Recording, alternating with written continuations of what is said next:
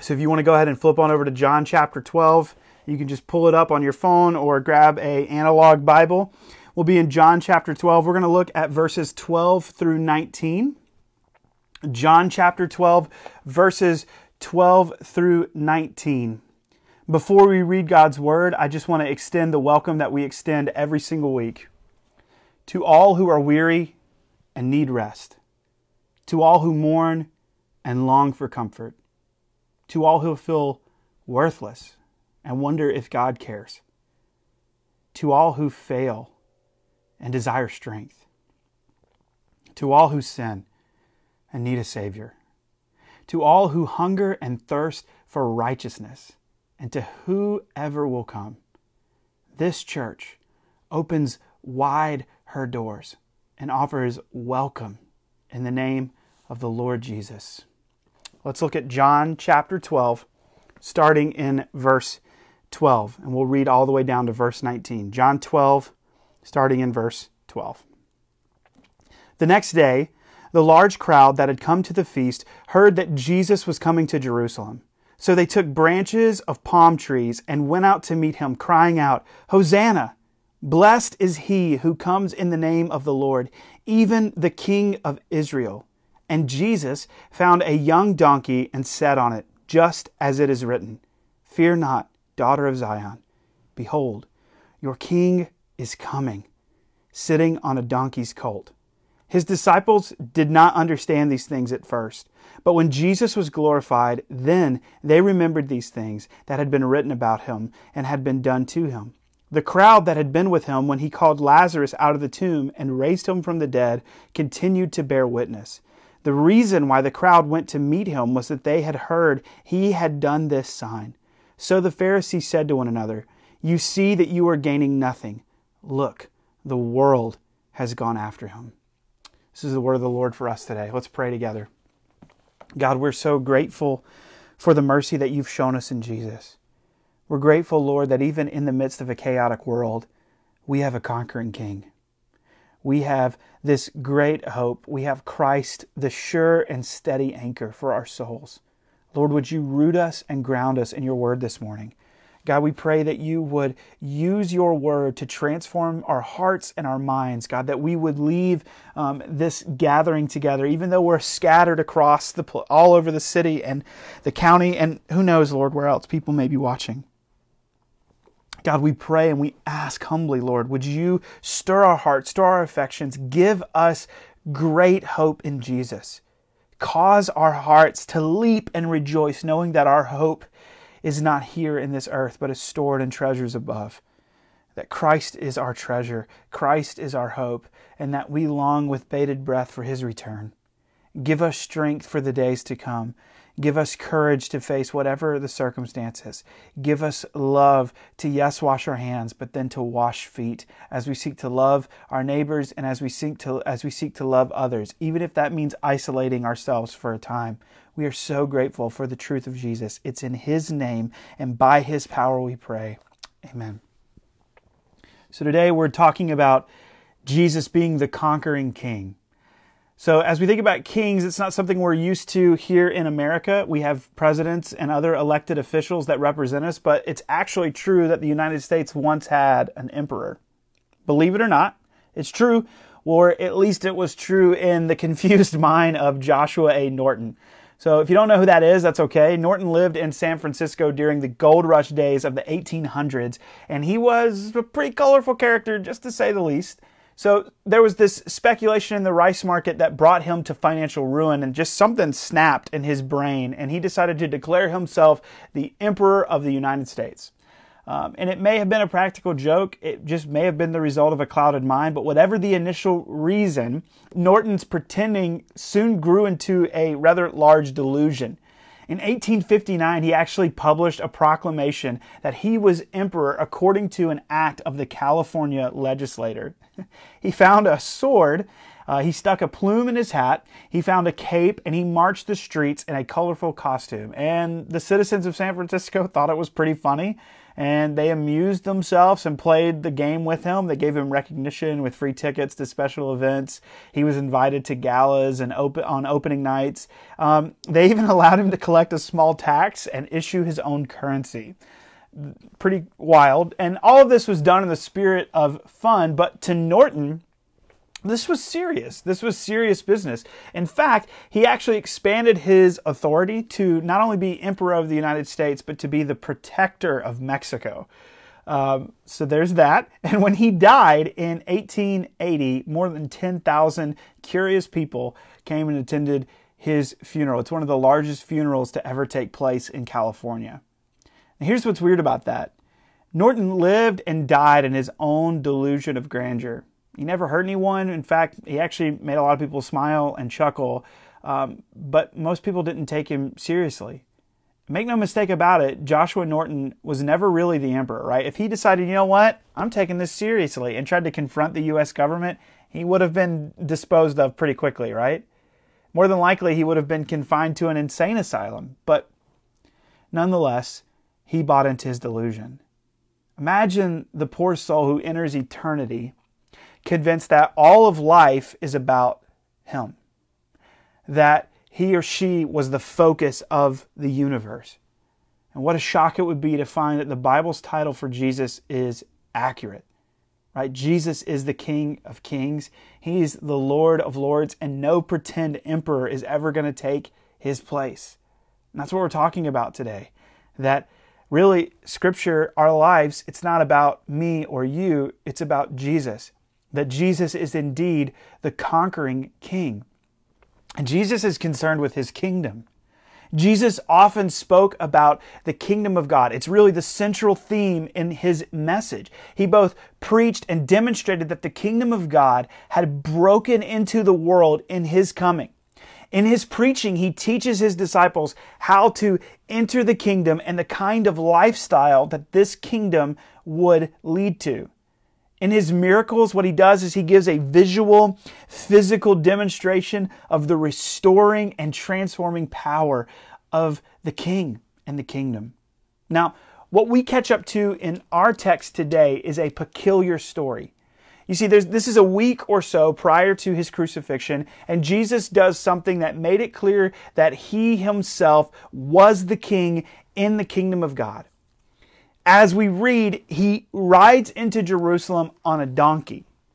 And this story fits into the storyline of Scripture and the Bible's portrayal of Jesus. Now, we've already talked about over the last couple weeks that Jesus was the seed of the woman promised in Genesis 3, that Jesus is the true prophet, that Jesus is the great high priest. And what it is these stories not only run all the way from Genesis through Revelation, but they also, in a sense, they intersect with one another. All these titles, all these offices of Jesus. And a lot of you, maybe you're at home right now and you're teaching your kids for the first time, and that's okay. We're all figuring it out. So think of these various themes in terms of a Venn diagram. You know, the circles that kind of intersect together. These are interlocking circles that we learn about in school, and the point at which they all meet with one another, they all center around the person of the Lord Jesus Christ, his work of salvation, his work of restoration, right? At the center of all of these different offices, titles, and stories is Jesus. Something maybe you were taught in Sunday school, maybe you heard this before, that we would do well to remember is this. In the Old Testament, Jesus is predicted. In the Gospels, Jesus is revealed. In the Acts of the Apostles, Jesus is preached. In the letters, in the epistles, that is, Jesus is explained. And in the book of Revelation, Jesus is expected. Now, that list, it's not exhaustive, right? It's not sophisticated, but what it does is it helps us as we work through the Bible. Because here's the deal. When we open God's Word and we start to read, whether that's in the morning or evening or whenever we try to spend time in the Word, the Bible is going to be this impenetrable mystery at every single point, at every turn of every page, until we look and see that we have taken our eyes away from Christ. If we are not looking for Jesus in the pages of Scripture, it will always be confounding. It'll be confusing and it won't make sense. Because you cannot understand the Bible unless we understand that it is the story of Jesus. We have to read always looking for Jesus in every single page. We lose our way around the Bible when we fail to look for Jesus. The story of Jesus' entry into Jerusalem on the first Palm Sunday is really a case point for us. What's happening in this familiar passage? I think sometimes the most familiar verses, they're often the occasion for the most superficial reading. Right? This particular passage, we read it almost every year on Palm Sunday, which today is not, right? So we're reading this kind of out of step here.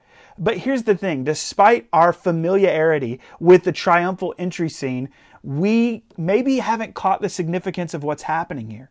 So what's the message? What does it mean, right? Why does this passage matter? Well, let's jump there first and see this, that Jesus is the unexpected king. Jesus is the unexpected king. So, if you read the Bible and you find yourself confused sometimes, that's okay. In fact, if that's the case, you and I are in good company. Look at verse 16 of our passage. Here's what it says. It says, his disciples did not understand these things at first. And this is something that we see all over the Gospels, right? They tell us so many times in the Gospels that the disciples just didn't know what Jesus was doing. They had no clue. And this is so helpful for us because we are all learning. We are all growing. None of us have arrived, right? I don't care if you've got your MDiv, your PhD, whatever.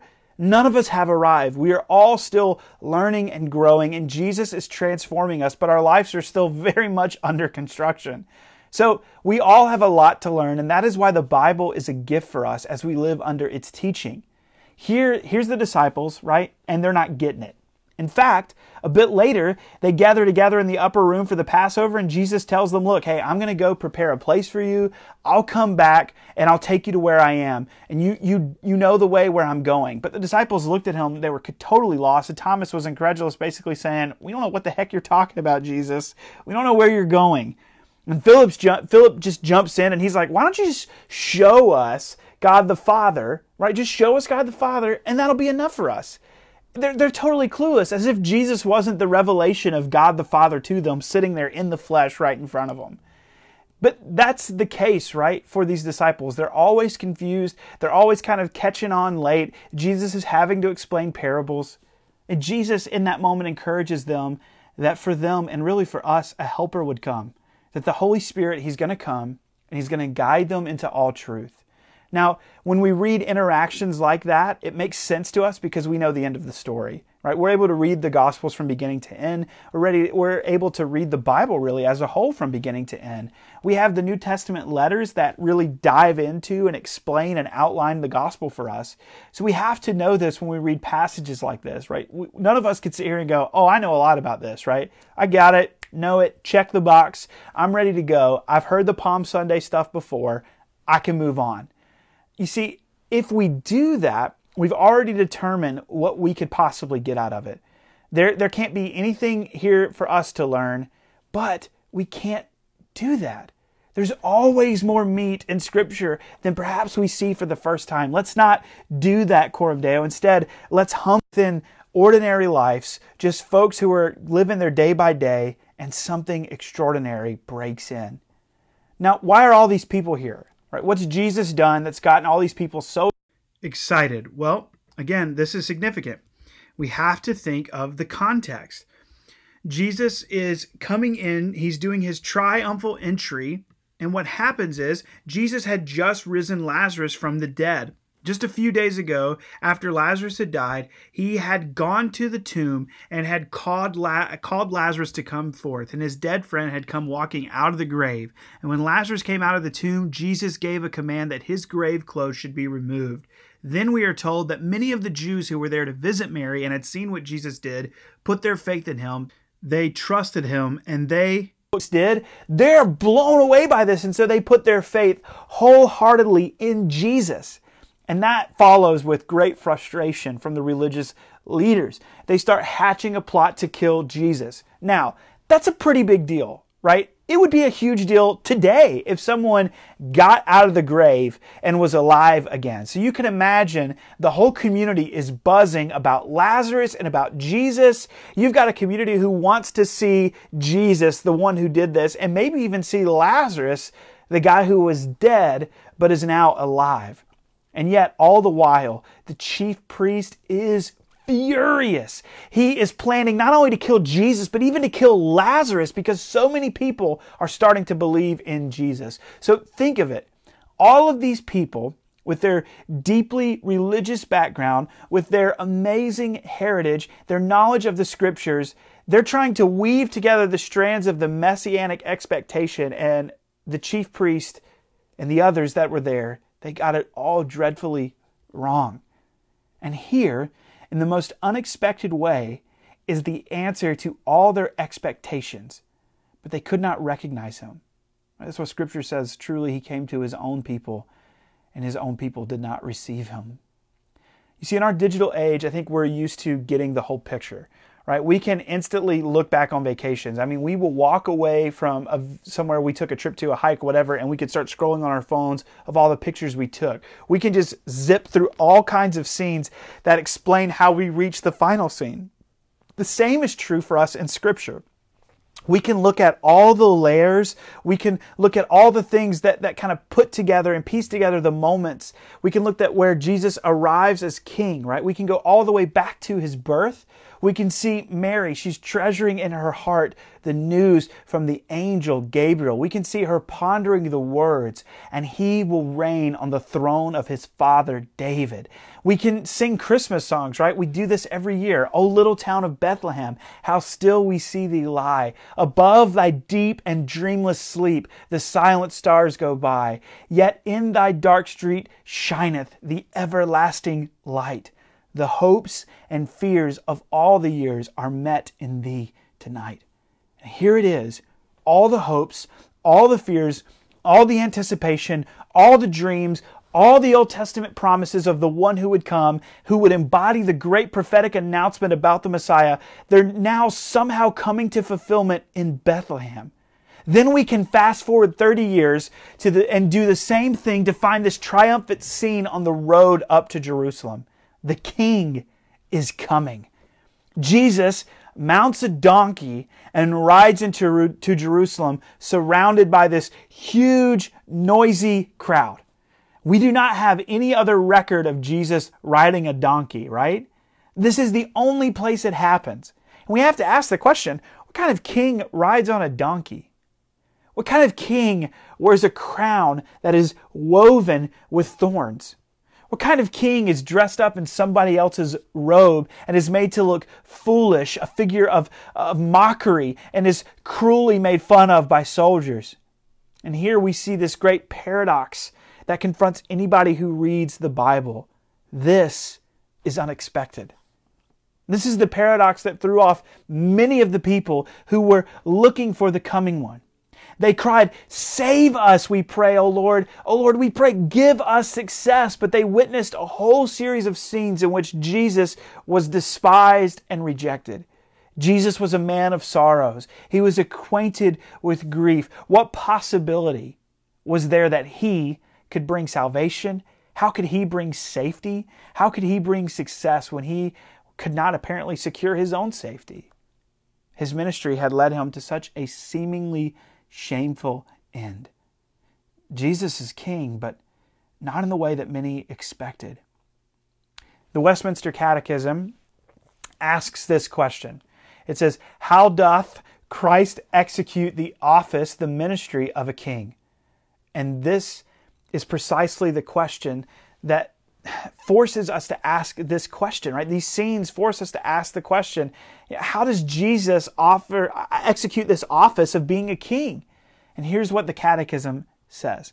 It says, "In subduing us to himself, in ruling and defending us, and in restraining and conquering all of his and our enemies." So, if we look back to what we've been talking about over the last several weeks, we consider how Christ came as a prophet, again, to deal with our ignorance. He came, as we talked about last week, as a priest to deal with our alienation, to lead us into God's presence. But now we come and we see this unexpected king. And as a king, he comes to subdue all the tyrannical forces that are arrayed against us. And yes, those that fight within us too. Jesus has come to subdue our enemies. But how does he do this? Well, that's where we get to our second point, that Jesus is the conquering King. Jesus is the conquering King. So as we ask the question, how does Jesus conquer? We want to look at three different dimensions. We want to first look at how is Jesus King in relation to our salvation. Then we want to look to how is he King in relation to the cosmos, right? To all that we see. And finally, how is Jesus King in relation to the future? What will happen? So let's start with salvation. Salvation. How does Jesus exercise his reign for our salvation? Well, Jesus accomplished everything necessary to save us at the cross. So let's look at Colossians 2. Colossians 2 verses 13 through 15. And you, who were dead in your trespasses and the uncircumcision of your flesh, God made alive together with him, having forgiven us all our trespasses by canceling the record of debt that stood against us with its legal demands. This he set aside, nailing it to the cross. He disarmed the rulers and authorities and put them to open shame by triumphing over them in him. Whew!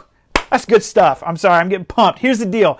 Paul also says in Galatians that Jesus' death on the cross meant Jesus had borne the curse that we deserve for our sin. More than this, okay, catch this, Jesus has done everything necessary to deliver us from the power of death.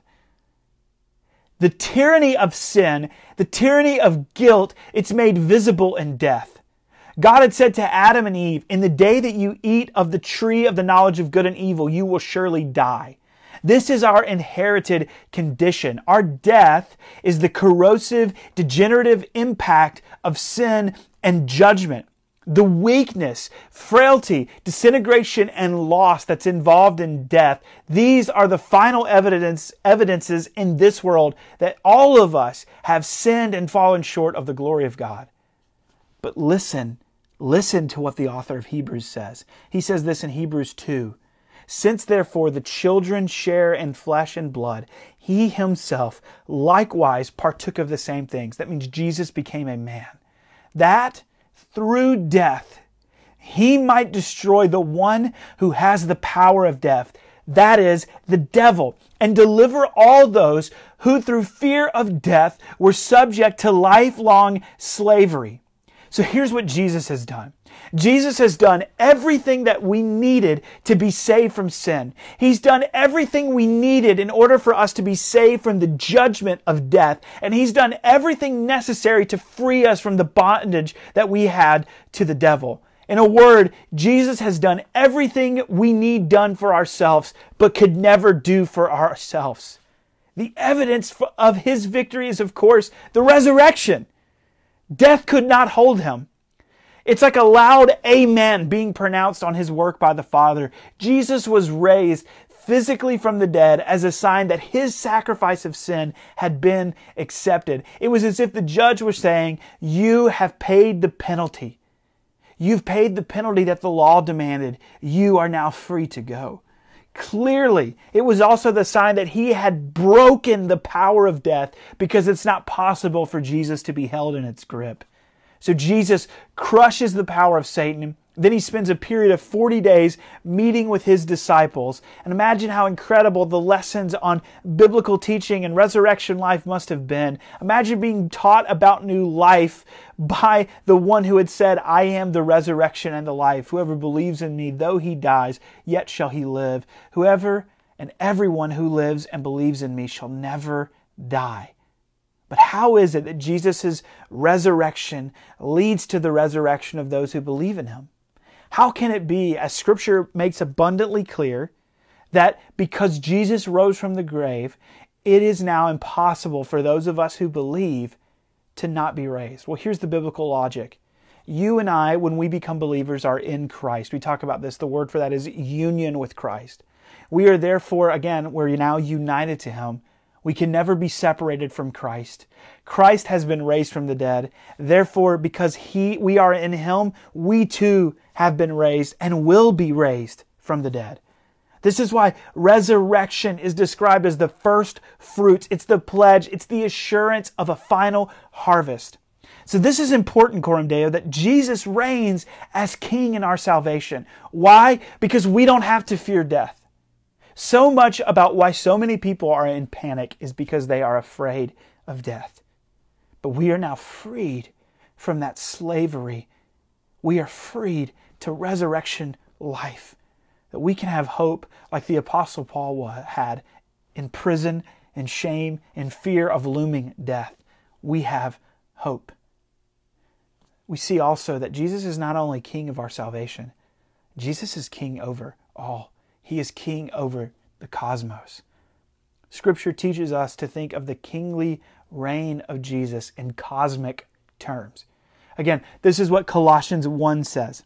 Colossians 1, 15 and 17. He, Jesus, is the image of the invisible God, the firstborn of all creation. For by him all things were created in heaven and on earth. Now, does this make a difference to us if we know that Jesus is the King of the cosmos when we read history? I think it does. Does it make a difference as we study medicine? Absolutely. What about philosophy? Do you think acknowledging that Jesus is the King of the cosmos affects our view of the world? Let's keep reading. Colossians 1, jump down to verses 16 and 17. For by him all things were created in heaven and on earth, visible and invisible. Whether thrones or dominions or rulers or authorities, all things were created through him and for him. And he is before all things, and in him all things hold together. There is then this great cosmic dimension to the kingship of Jesus. Here's the deal. Jesus is the source, the sustainer, the goal of all created reality. The universe was made by him. It is providentially sustained by him. It is utterly dependent on him. And this is massive for you and I now more than ever. As Christians, we must learn to think properly, to think biblically. See, only when we know that Jesus is the King of the cosmos, only when we are sure of this, can we then turn on the news. Then we can begin to scroll without joining the ranks of the gloomy or singing in the choir of the fearful. Because to be in Christ is mind-stretching. It's life-transforming. It is a mind-altering experience to bow before the authority of what is said concerning the cosmic Christ who reigns over all. Because it changes our perspective on everything. Everything is different. Because if we look up at the sky at night and we are able to see the stars and the planets, and we are to stare in wonder at the Milky Way. Here's the deal. If the Milky Way contains, as astronomers now tell us, 300 to 400 billion stars, and is only one galaxy among possibly hundreds of billions of galaxies, then we, just tiny little people, are in need of Colossians 1, 16 and 17. We need that just to be able to get to bed at night and to wake up in the morning and feel that we have any security at all in the universe. And we are helped by reading the prophet Isaiah's great words. Here's what he says: lift up your eyes on high and see. Who created these? Who brings out their hosts by number, calling them by name? And by this reminder from the prologue of the Gospel of John, where it says, all things were made through him, and without him was not anything made that was made. In a cosmos of otherwise impenetrable mystery, in a day where the world feels absolutely chaotic, every day it seems like there's looming terrible news, every day it feels like we don't know when this is going to end, we are greatly helped by knowing that Jesus is King. Jesus is King over the cosmos. And in addition to that, as we consider what's going to happen next, when is this going to end, where do we go, we look to see that Jesus is the conquering King of the future. You know, you and I, what we do is we tend to think in futuristic terms. I think many of us, we want to plan and we don't know how to plan. We're kind of wondering, where do we go from here? What's going to happen? Again, think earlier of the Venn diagram illustration, all the circles that coalesce on one point. We now begin to see how the various biblical descriptions of the Lord Jesus intersect with each other. The same Bible themes, the same passages keep recurring, and we get to 1 Corinthians 15, and we discover that there's actually an order to this. There's an order to resurrection. First, there's Christ, the first fruits. Then there is us believers. We when he comes, those who belong to him. Here's what it says in 1 Corinthians in verses 24 and through 26 of chapter 1. Then comes the end, when he delivers the kingdom to God the Father, after destroying every rule and every authority and power, for he must reign until he has put all enemies under his feet, and the last enemy to be destroyed is death. Coram Deo, you and I have to see this magnificent tapestry into which images of Christ as the ascended King are woven. Truly, the head that was once crowned with thorns is now crowned with glory. The spillage, as it were, from his ascension is seen in the outpouring of the Holy Spirit, so that now we are indwelled by the very presence of God. Jesus ascended in order to ask his Father to keep his promise to send the Spirit to his people, that you and I might experience every single spiritual blessing. And when the Holy Spirit comes, he makes much of the Word of God in our lives, and he constantly points us back to Jesus, to the Son of the living God. And all this compromises the glorious benefits of Christ's triumph and kingship. This, with all of these elements included, should be central to our thinking as Christians. We should always have this peace, this security that Jesus is King and Jesus is in control. Right? The future dimension should control our perspective on everything, because we know what will happen, that one day we will be in glory with the King of the ages. And certainly that affects the way that we live in the world right here, right now. So how should we view the world? Well, the Christian views the world in terms of the good and the bad, yes, but also the new and the perfect. The new and the perfect, because when God created the cosmos, he made everything in it, and he made everything good. And then came the fall of man, and everything went bad. But in Jesus, all is made new. Indeed, Paul says if anyone is in Christ, he is a new creation. If Christ resurrection took place, right? In his resurrection, there is then a renewal process that will eventually involve everything, the whole cosmos, right? The creation itself will be free from its bondage to corruption, Scripture tells us. And we live in anticipation of that day, of the day the new creation will be realized in all of its perfection. So those of us who are underneath Christ's footstool will at last fall down, along with many more, and they will all acknowledge that he is King. And so we may learn to begin the day affirming that Christ is King, Jesus is Lord. That's how we have to start. We have to wake up and say, Jesus is King. Man, this is so important that we develop this practice. Guys, I'm telling you, if we keep scrolling major mass media, if we keep scrolling new news, we are going to overwhelm ourselves to the point of despair. We have to look to the King of the ages. We have to look at the one who is the King over our salvation, the King of the cosmos, the King of the future. It's important to develop this practice of affirming central gospel truths as we wake up to a new day, saying to ourselves, the Lord God omnipotent reigns. Today is the 22nd of March. Today, the Lord God omnipotent reigns. Coram Deo, we can look at our phones and we can just go totally and utterly to despair, right? We can be scrolling before we go to bed. We can see chaos. We can see all the economical struggles that are looming. We can see the disturbing and distressing realities. And still, deep within our being, we can say, but Christ reigns. Christ reigns from the beginning of the day to the end of its day. Every single day of my life, Jesus is still King. We say this as God's people scattered across the globe.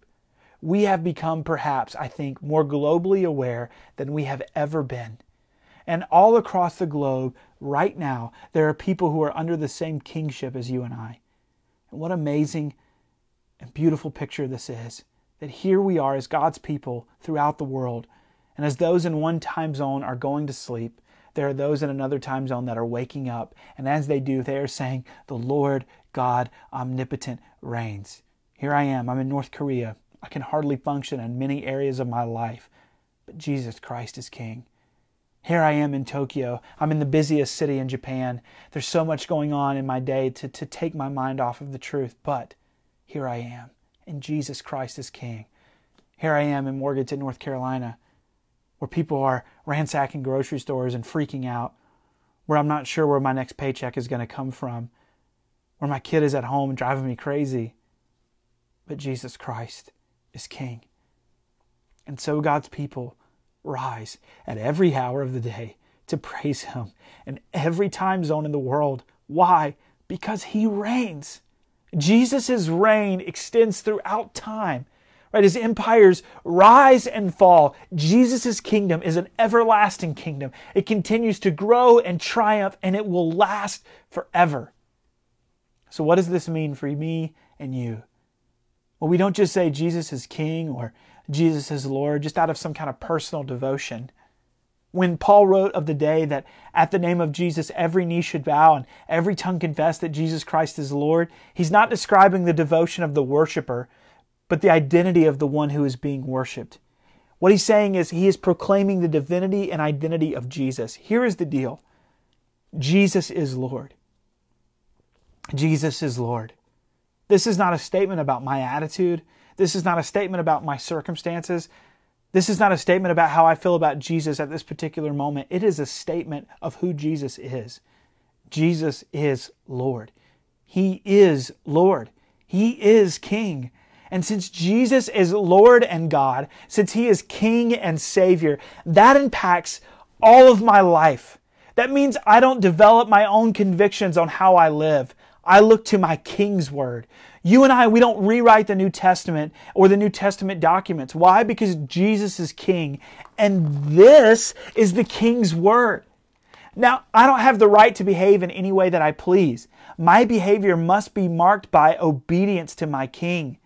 The reign of Jesus will also influence my business practices, right? It will affect the way I go to work tomorrow, whether that's at home in isolation or whether that's at work distance from my coworkers.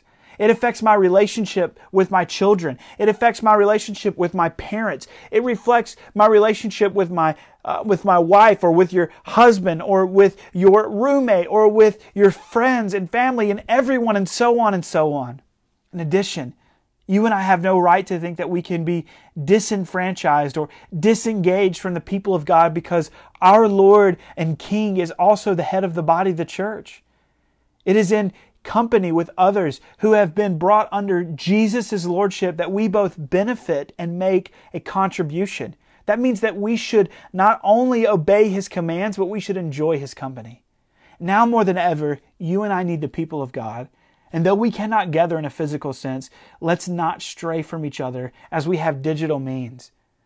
What a blessing of God. We could have been alive during the pandemic of the Spanish flu when millions of people died, where we had to just sit in isolation, unable to talk with one another.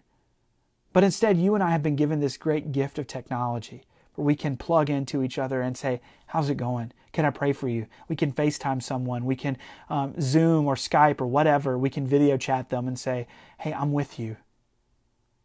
I know that you're at home by yourself right now, but I'm with you right here in spirit, praying for you. And I'll sit here and I'll watch a movie with you on Zoom. I don't care. We can be with the people of God. Jesus is a King who has made Himself accessible. Jesus is wonderfully approachable. Right? You and I, we have no right of immediate access to the British monarch. We can't go to the Buckingham Palace in London and be like, I want to talk to the Queen about what's going on.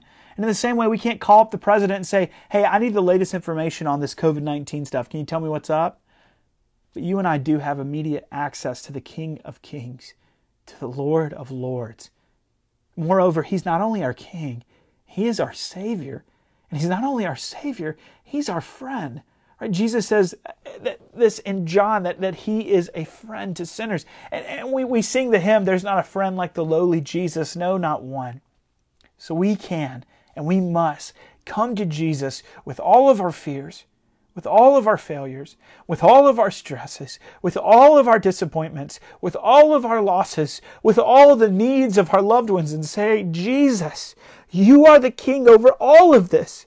There's so much here that I can't handle, but You can. There's so many aspects of this life that are overwhelming me. But Lord, we come to you now. We come before you. We lay this at your feet.